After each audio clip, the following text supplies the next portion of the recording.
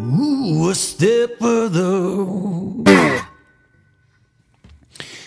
All right, well, have you ever been at work and have you ever watched, or maybe you're mid-management and you have other managers with you, or you have other managers who are above you, or whatever the case may be, or maybe you're an employee and you're watching mid-management and you're watching those people above you and those people who have to make decisions for you or for them to give to you. Anyway, when you watch them, it's funny sometimes you can see when management, like the different managers, they don't stay in their lane, right? They have their authority over what they have authority over, but then they try to jump into another manager's lane, so to speak, and take on, be authoritative in that lane too. And maybe you're an employee and you're going, well, who are you and why do I have to listen to you? This is my manager over here and I haven't been given those instructions. Or, you're a manager and you're going, why is this person getting into my lane and trying to be authoritative, right? Why are they trying to push their agenda in my lane? Like, stay in your own lane. You have that mentality going on. I want to talk to you today about power and authority. And the whole idea behind it is there are some things that we have the power to do. And this is from the mindset or the eye of a believer and in the spiritual realm and all that. For the believer in the world today, we have this power and we have this authority to do certain things. And then there are some things that we really just do not have the authority to take on. I had listened to this teaching not too long ago, and it had really blown me away because, as a believer, sometimes you think, well, I'm going to do this over here, and I know it's right because I'm standing up for what's right, or I know that I'm doing the right thing because I'm promoting the Word of God, or I'm preaching the Word of God here in this position.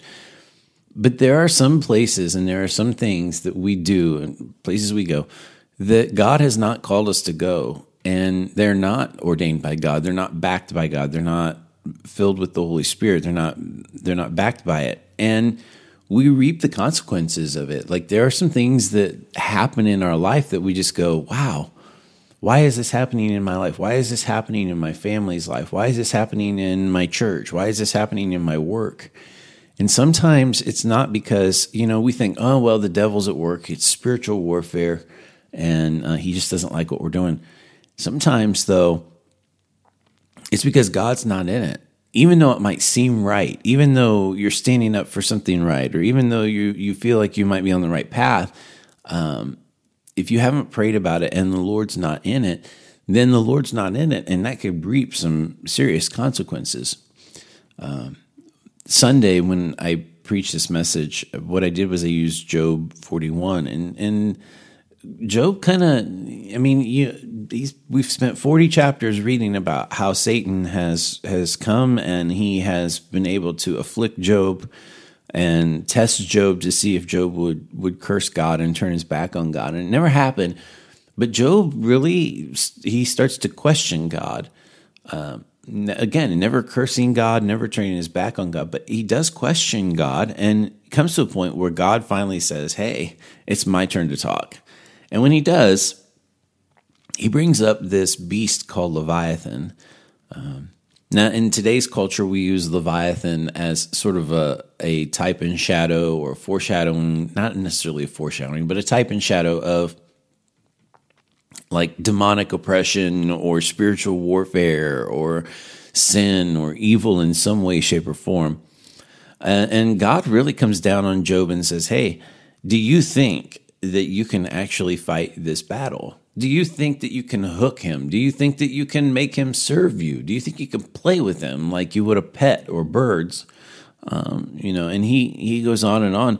He said, lay a hand on him. It's almost like he dares it, like, lay a hand on him. I dare you. Because if you do, you will remember the battle and you won't ever, ever do it again. And the Lord's purpose in saying all that to Job was, Leviathan is somebody who submits to me, the Lord. And he's saying, if Leviathan submits to me and you can't even come near him, then who are you to stand before me and who are you to question me? That's what the Lord is saying to Job in that moment. And then, Job is humbled and begins to say, you're right, Lord, I did not understand. And to submit to that authority, to say, Lord, you have the ultimate power and authority. And that really needs to be the foundation for our message today, is that the Lord has the ultimate power and authority to do all things. And the Bible says that the battle is not man's, that it belongs to the Lord. But there are certain things that the Lord really wants to give us and power over and authority over. But they are two separate things, and that's what I want to talk a little bit today about that. Even though we have power, sometimes we don't have authority, and even though we have authority, sometimes we don't have the power. And then there are those moments that we have authority and we don't realize that we have the power. And that last one is something I'm going to focus on in this podcast. If you haven't listened to Sunday's message, I took a little bit of a different turn on Sunday's message than I'm going to this go round, I think. And the reason is I'm using a little bit different scripture, and I do want to focus on those moments when we have authority, but we have to realize that we also have the power and what that power is and what it looks like. So to get us started, let's talk about the actual words. There is a difference between power and authority. In the Greek, the word power is dunamis, which means dynamite. So, like a dynamite power. We have a dynamite power to do things, not necessarily meaning that we have authority. So here's an example, and I use this on Sunday. We talk about going fishing. Like if you have a little ice fishing pole, you're probably not going to catch a bass or a big, huge fish with that ice fishing pole. In fact, if you hook him, he's probably going to take your pole. On the other hand, you could have the right fishing pole and go out, and let's say that you go out and catch a big fish, but let's say you never went and bought a fishing license for the day. So now you're in trouble if the DNR comes and they look for your license. You've got this really nice fish, but you weren't supposed to be out fishing because you never bought a license. So you didn't have the authority to go out and fish. And then to bring dunamis into its more proper context here, after the service, somebody came up and said something about, well, we used to use dynamite when we went down and, throw dynamite in the river. And when you throw dynamite in the river, all kinds of fish start popping up. Well, absolutely, yes. That's the kind of power that we're talking about. But again, we don't have the authority to go out and just throw dynamite in the river and all these fish start popping up. You know what I'm saying? So there's a difference between having the power and having authority. That power, though, is something that we've been given to do certain things. I believe in the Bible, it says that Jesus gives us the power to trample over snakes. Now, I don't know about you. I'm not willing to go out and just start looking for snakes to trample over. I don't want to do that. I'm not going to be about snake handling. I don't want that either.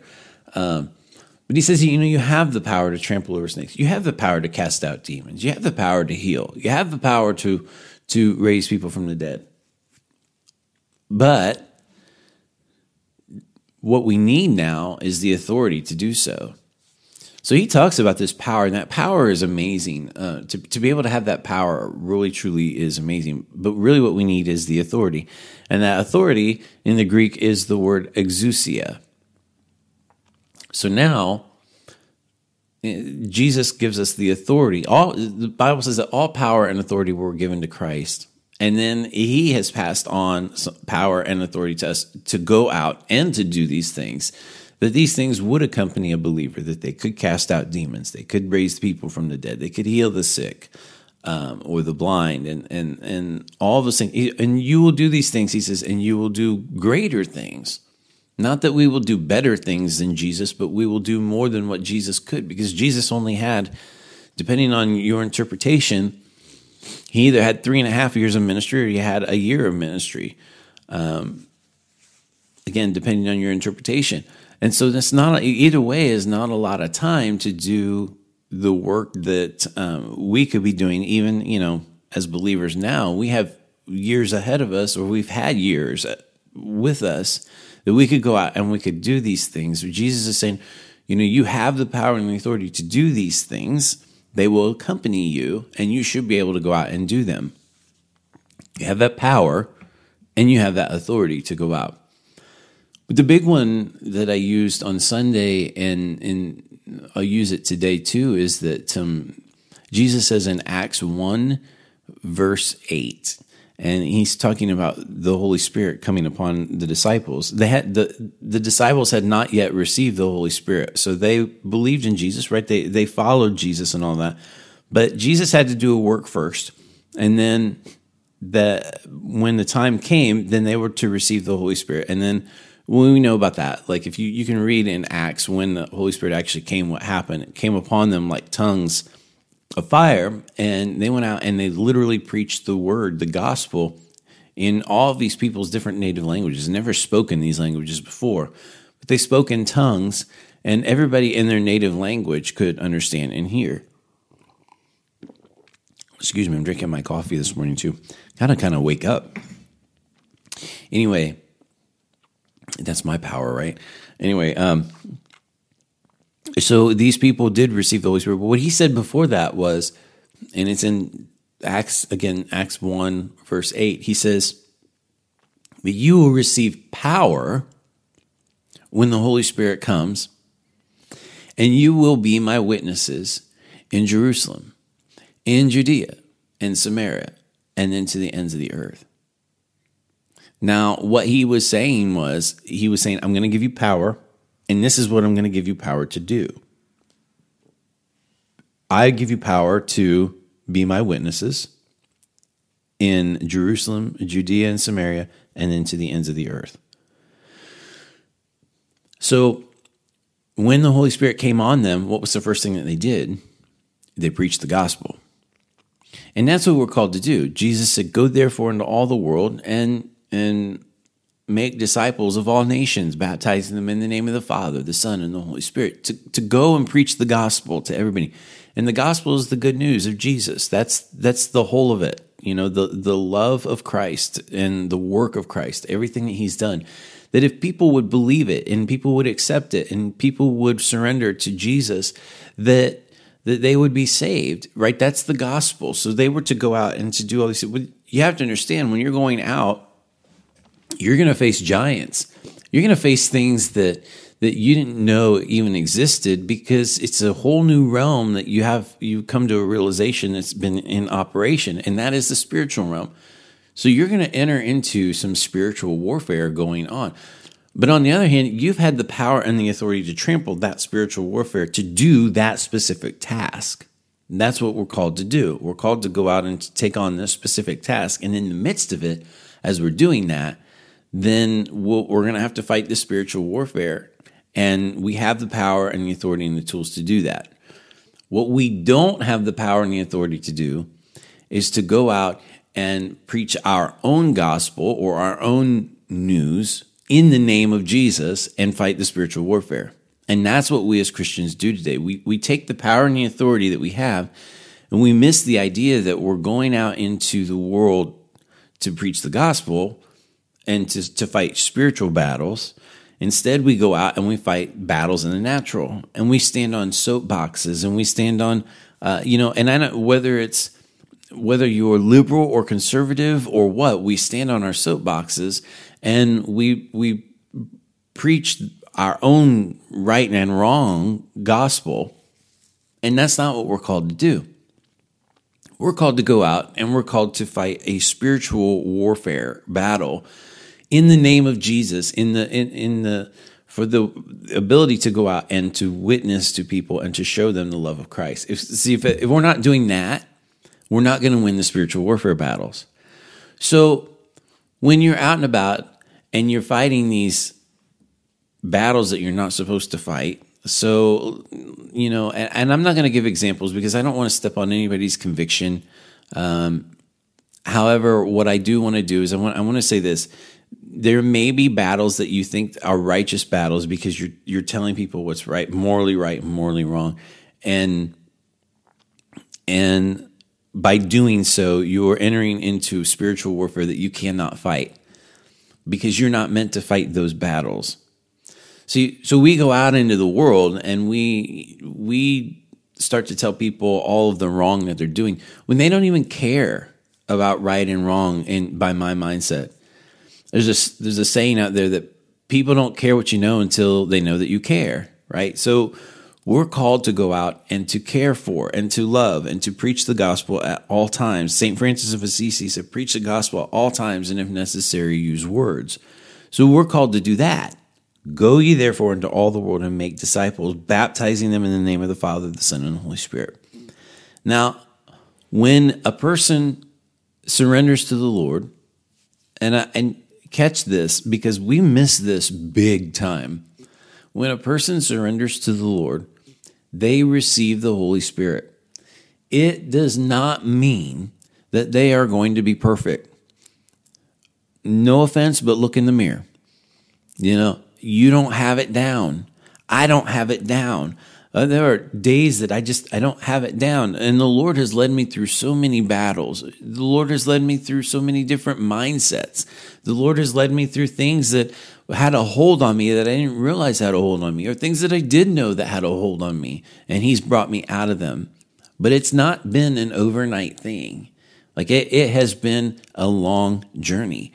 And that's what we have to remember is that when people receive the Lord, they receive the Holy Spirit. And when they receive the Holy Spirit, that Spirit will begin to lead them on a journey. The Bible says, the Lord is my shepherd. I know I keep bringing Psalm 23 in. I always thought, man, so cliche that Christians always do Psalm 23. If there's anything that they know, Psalm 23, John 3:16, blah, blah, blah, blah, blah. The basic Christian Bible verses that everybody believes. But when you grab really a hold of what Psalm 23 is all about, especially after becoming a believer, or you're maybe in the process of saying, yeah, I want to accept Jesus as my Lord, to understand that it is the Lord that is my shepherd. No other person, no pastor, no preacher, no apostle, no prophet, no Bible school teacher, no Sunday school teacher, no small group teacher. I don't care, whatever it is. Nobody out there is my shepherd except the Lord. And there are daily battles that I must face that nobody else knows about. There are daily battles that I must face that only the Lord can see. He knows the deepest, darkest secrets of my heart. He knows the depths of my heart. He knows them, and He leads me through all of those battles that are deep within, all of those mindsets. And He leads me on a journey closer to Him. And it is a journey. But it's because somebody along the way came and preached good news, preached the love of Christ to me. Then when I came to know the love of Jesus, when I came to know that God loves me first and foremost, and that is the foundation of our relationship. It's not a foundation of do's and don'ts, just like the Old Testament seems to be. But even the Old Testament the foundation was not a foundation of do's and don'ts.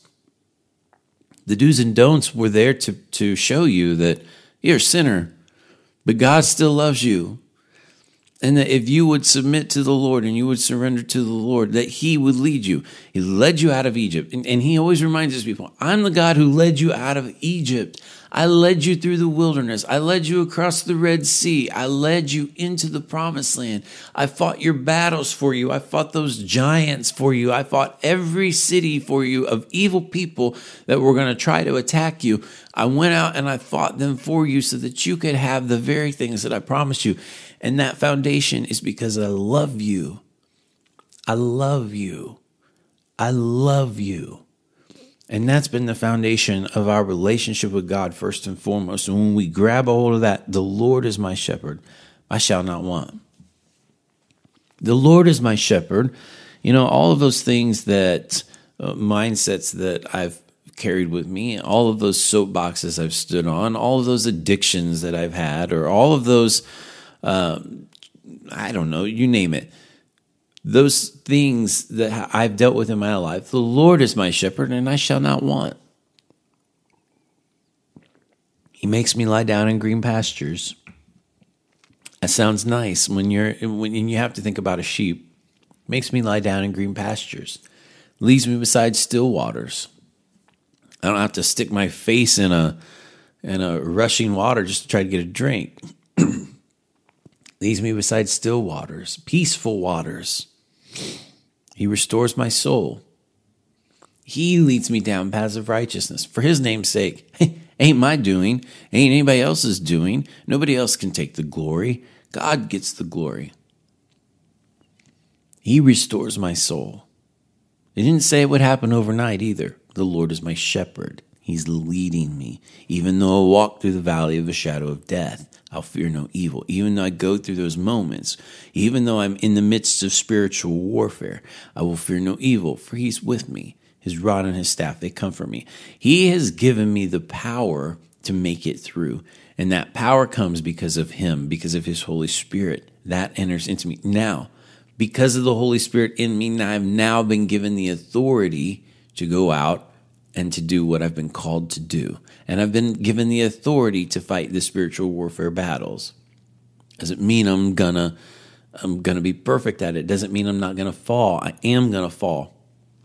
But I have the power and the authority to do what he has called me to do. But I don't have the power and the authority to do what he hasn't called me to do. To kind of give you an idea, though, I want to go back to Esther.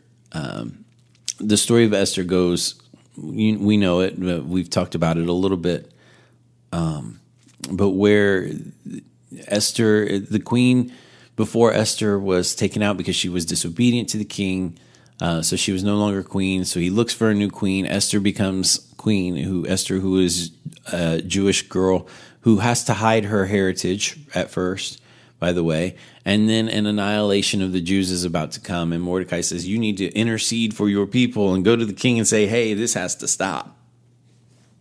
So after much debate, she goes and they fast for 3 days. She goes to the king and throws him a couple parties, to which she finally says, somebody's out to kill my people. And he goes, well, who would do such a thing like that? Well, your right-hand man would. He's threatened to kill the Jewish people, and those are my people. The king gets enraged. Haman's he's a lot terrified, to the point that he is at her lap pleading. The king thinks that he's about to take advantage of her and has him hanged on the gallows that he created for Mordecai to be hung on, of all people. Mordecai is brought to high rank, and he's recognized as a high official, and all is well. But what happens is Esther has to go to the king, and she says, what do I do now so that they don't destroy my people? And he says, take my signet ring, write a letter, and seal it with my ring. So when you have the king's ring and you have that seal, he's saying, you have the authority to say this. See, once a thing goes out, once a thing from a king goes out, it cannot come back void. So once a word of the Lord goes out, he says, my word will not return to me void. Once a word goes out from the king, he says, I can't rescind it. It's not going to happen. It can't be taken back. So now you got to come up with some new plan here. But you come up with the plan, whatever it needs to be, so that your people have the right to defend themselves, so that they can not be annihilated, all that. You send out the letter, do what you need to do, but you stamp it with my seal, and you have the authority to put forth that word. You have the power to put forth that word. I'm giving you the power and the authority. That's what Jesus has done for us here on this earth. You have the power and the authority to put the good word out there. You have the power and the authority to do great things for the kingdom. And if God is behind it, you're going to win the battle. The battle is not man's, it belongs to the Lord. So he is always ahead of you, and he is fighting those battles because he's given you the authority to do what he's called you to do. Now, there are some examples. I told you what I really wanted to focus on was having that authority, but not realizing that you have the power. So that was the third option, or the third scenario. And so there are a couple places in the Bible where we see this taking place. The first one is Moses, when he's going out into, he's led the people out of Egypt, but he's got Pharaoh's army chasing him. And he comes up to the Red Sea. And they're just kind of like, well, we don't know what to do. And Moses doesn't know what to do. And they've got mountains on each side. They got Pharaoh's army in the back, and they got the Red Sea in front of him. But Moses says in Exodus 14, he says, be still. It's okay. The Lord's going to fight your battles. But the Lord says to Moses, and you read in the next verse, he says, Moses, you got to move. And Moses is going, I got mountain on this side. I got mountain on this side. I got Pharaoh's army behind us. And I got 6 million Jewish people who are about to slaughter me. And all I got ahead of me is the Red Sea. What do you want me to do? And he says, take your staff. Take your staff and put it in the water, and I will part the sea. So God says, I will do this. You have the power in your hands, and I will bring that power to you. You have the tools that you need, and I will bring the power to part that sea. So God gets the glory. So he sticks out his staff, puts it in the water, the sea parts, right, and they walk across on dry land, and then the sea comes back and engulfs Pharaoh's army. Okay, so we got that. So that's a prime example where Moses was given the authority, didn't realize that he had the power. Here's another one where the power isn't necessarily well seen, although it is realized, but he's got the power, and he walks in the authority, and that is David versus Goliath. So there's this time in history when the Israelites are up against the Philistines once again, and they have this giant with them, and this giant is Goliath from a town called Gath, and his height, it says his height was 6 cubits in a span, so it's like 9 feet 10 inches. Like, can you imagine fighting somebody who's 9 foot tall? Like, I am 5'7.5" or something like that, and I will pride myself on that half, right? I will really pride myself on that half. 5'7.5", and got Goliath, who's 9 foot tall. I'm thinking, wow, that's almost 4 foot different. 9 foot 10 inches. That's over 4 foot difference than me. That's huge. I have a brother who is 6'7", and that's tall enough. And I sometimes joke, it looks like David and Goliath when you see us next to each other. But I can't imagine. Anyway, 9 foot 10, and he had a bronze helmet. He was clothed with scale armor, which weighed 5,000 shekels of bronze. He also had bronze greaves on his leg and bronze javelin. So he was like this soldier of soldiers, 9 foot tall soldier of soldiers, and nobody wanted to fight him. And the whole charge was this: that if the Israelites could find one man who would fight Goliath, then the Philistines would become Israel's servant. One man. So this little boy named David, who isn't king yet, by the way, he has all of his brothers are out in the battlefield and for the Philistines, and Jesse, David's dad, says, you need to take your brother some peanut butter sandwiches, right? So I added that. It's not peanut butter, but anyway, he tells them that he needs to take them food, and so David takes food to the battle, and he sees this guy and goes, this is what he says. Listen, in verse 26 of 1 Samuel 17, you should read the whole story, but 1 Samuel 17, and 26, he says, then David spoke to the men who were standing by him, saying, what will be done for the man who kills this Philistine and takes away the reproach from Israel? For who is this uncircumcised Philistine that he should taunt the enemies or the armies of the living God? Who? I love how I could just hear him saying, who this? Who this uncircumcised Philistine that thinks he can taunt us? Like the armies of the living God. Who is this? who is that? And I can imagine the look on the men's faces when he said that. Like, are you serious right now? That dude is 9 foot tall. He's got weaponry. He's got armor. He's got everything. Who is going to go up against him? And so they tell him, though, what was going to happen. And in fact, he gets a little backlash from it. It says Eliab, who was his oldest brother, heard when he spoke to the men, and Eliab's anger burned up against David and said, "Why have you come down? And whom have you left those few sheep in the wilderness? I know your insolence and the wickedness of your heart, for you have come in order to see the battle." But David said, "What have I done now? Was it not just a question?" Then he turned away from him to another and said the same thing, and the people answered the same thing as before. So David determines, you know what? If you're not going to do this, I'm going to do this. So he says, "Let no man's heart fail on account of him. Your servant will go and fight this Philistine." Saul said to David, "You're not able to go against this Philistine to fight him. You're but a youth. He's been a warrior from his youth." But David said to Saul, "Your servant was tending his father's sheep when a lion or a bear came and took a lamb from the flock. I went out after him and I attacked him. I rescued it from his mouth, and when he rose up against me, I seized him by his beard and struck him and killed him. Your servant has killed both lion and bear, and this uncircumcised Philistine will be like one of them, since he has taunted the armies of the living God." Now, notice he didn't say he's not, this guy is ticking me off. This guy's really upsetting me. He's not saying that. He said, this guy is taunting the armies of the living God, and we are sitting here crying like babies that this guy is down there. We have the living God on our side. We have the authority on our side. So David's recognizing this.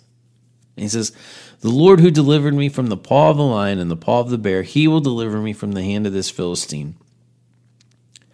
And Saul said to David, "Well, go, and may the Lord be with you."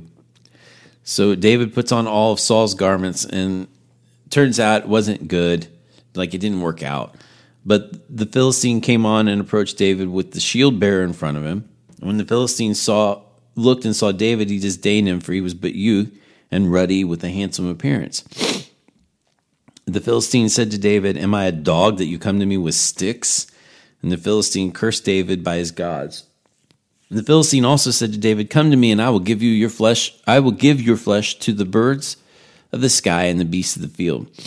And then David said to the Philistine, "You come to me with a sword, a spear, and a javelin, but I come to you in the name of the Lord of hosts, the God of the armies of Israel, whom you have taunted." See, now David's again revealing his authority that he has, and where his authority comes from. Is that I come to you in the name of the Lord of hosts, and the power, by the way. I come to you in the name of the Lord of hosts, the God of the armies of Israel, whom you've taunted. And then he says in verse 46, "This day the Lord will deliver you up into my hands, and I will strike you down, and I will remove your head from you. I will give the dead bodies of the army of the Philistines this day to the birds of the sky and the wild beasts of the earth. Then all the earth may know that there is a God in Israel, and that all this assembly may know that the Lord does not deliver by sword or by spear, for the battle is the Lord's, and he will give you into our hands." And so he goes up, he takes little rocks, you know the story, and a slingshot, which seems like he doesn't have enough power, right? It doesn't seem like he has the tools for it, but he does. He takes it, and he launches it at Goliath, bringing him down to his face, to which he comes up with a sword and removes his head. See, there are things about when you're looking for the giants, there are things about the giants that are exposed. Goliath had some parts about him that were exposed. He could be all dressed up in armor, but his face was exposed. And David knew that. But David... who cares, though? Like, you could fling a rock at a person's face and they'd be like, ow, like whatever. It hurts a little bit, but a 9-foot-tall giant. Yet he comes in the name of the Lord with the power and the strength of the Lord, and he brings him down with such little that then he goes and he removes his head, just as he told Goliath he would do. But that is a prime example of when we know what our calling is, when we know that we have the power and the authority of the Lord behind us and before us and all around us, when we walk in that power and that authority, then there is nothing that can stop us. And I want to say this to you. We go out and we have those people who want to swim in their own lanes, right? In our businesses and things like that. So I'm kind of bringing this all back around. We go back out and we want to, because we think we have the answer for the problems of the world today, and that is that, well, if you wouldn't do this, then this would happen, or if you would do this, then this wouldn't happen, or there's only one answer, and that is the gospel. Because here's the deal, you can't legislate the heart. You can't legislate the heart. And what I mean by that is you can go out and you can promote, pro-life, or you can promote, the illegalization of marijuana because it's wrong or whatever. You can go out and promote those things and feel justified because you feel like morally they're wrong. But if you haven't touched a person's heart, if a person does not have the power of the Holy Spirit, they're not going to be led to see what you see. You cannot legislate the heart. You can, and I'm not trying to get political on here. You want to vote a certain way, please, by all means, whatever your conviction is. You want to, believe a certain way, please, by all means, follow your convictions. But what I am saying is, if you're not preaching the gospel first, nobody cares what you know until they know that you care. Nobody cares about what you know until they know that you care. And that's what's super important. That if we're not out there and if we're not preaching the gospel at all times, we're not preaching the love of Jesus. And you have to understand, there are people who need to be led by the shepherd, the Lord. And he will lead them into righteousness. He will lead them down the paths of righteousness. Not you, not any other teacher. The Lord is my teacher. The Lord is my shepherd, and I shall not want. So I'm not trying to get political. I'm not trying to get, all I'm trying to do is to tell you that your task should be, as a believer, your task should not be to stand on a soapbox, but rather to preach the gospel. Because when you start to preach the love of Jesus and people start to accept the love of Jesus and people start to receive the Holy Spirit leads them down the path that they need to go down. And that's something look, we can be stubborn about it all we want. People who aren't believers can be stubborn about their beliefs all they want. And that's, understandable. If we're stubborn about ours, why wouldn't they be stubborn about theirs, right? But the point is this, you don't have the power and the authority to go out and fight those battles. The battle is the Lord's. What you have the power and the authority to do is to go out and fight spiritual principalities, things that you cannot see, things that are really controlling this whole thing, because everything starts in the spirit. We talked about that on Sunday. Everything starts in the spirit. That's why we pray, our Father in heaven, hallowed be your name, your kingdom come, your will be done on earth as it is in heaven. So in other words, it's already done. It's already finished in heaven. We're bringing it to earth. We want to see it manifest here on earth. So the battle is already won. It's just that whatever is done in the spirit, we need to bring it down to this earth, right? So everything starts with the spirit. So when we understand that we're fighting spiritual principalities, spiritual things that are taking precedence over this natural thing, when we're fighting those spiritual things, because we have that power and the authority to do so, we're fighting them by preaching the gospel, by the way. When we're doing that, that's when we walk in the power and the authority. And that's when things will change here on this earth. When people start to walk in love, not for themselves, but for one another and for God, things will change here on this earth. Of that I can promise you. Because when we start to have a like-mindedness and we start to have a like-spiritness, that's when things will change. It has to. Jesus said, love the Lord your God, love your neighbor as yourself. That's what the whole of Torah is based on. And when you do that, then you are following Torah. When you really truly love somebody, you will operate in Torah. When you really truly love God, you will operate in Torah. And when you operate in Torah, God's law, what do you think is going to happen? Good things. Not bad. Good things. So I would encourage you as you go out today, even, what are the battles that you're going to face? Are you going to stand out with a bullhorn, or a megaphone and start preaching, right from wrong and be against this and vote against this or vote for this or whatever? Or are you going to go out there and reveal the love of Jesus? That's my charge to you today. And I hope and pray that you would reveal the love of Jesus to people. I love you. I hope to see you on a Sunday morning sometime.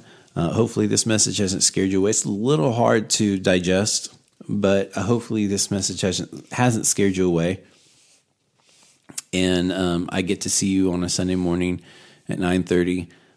If not, and you want to watch more messages, I would encourage you to watch us on Facebook or YouTube.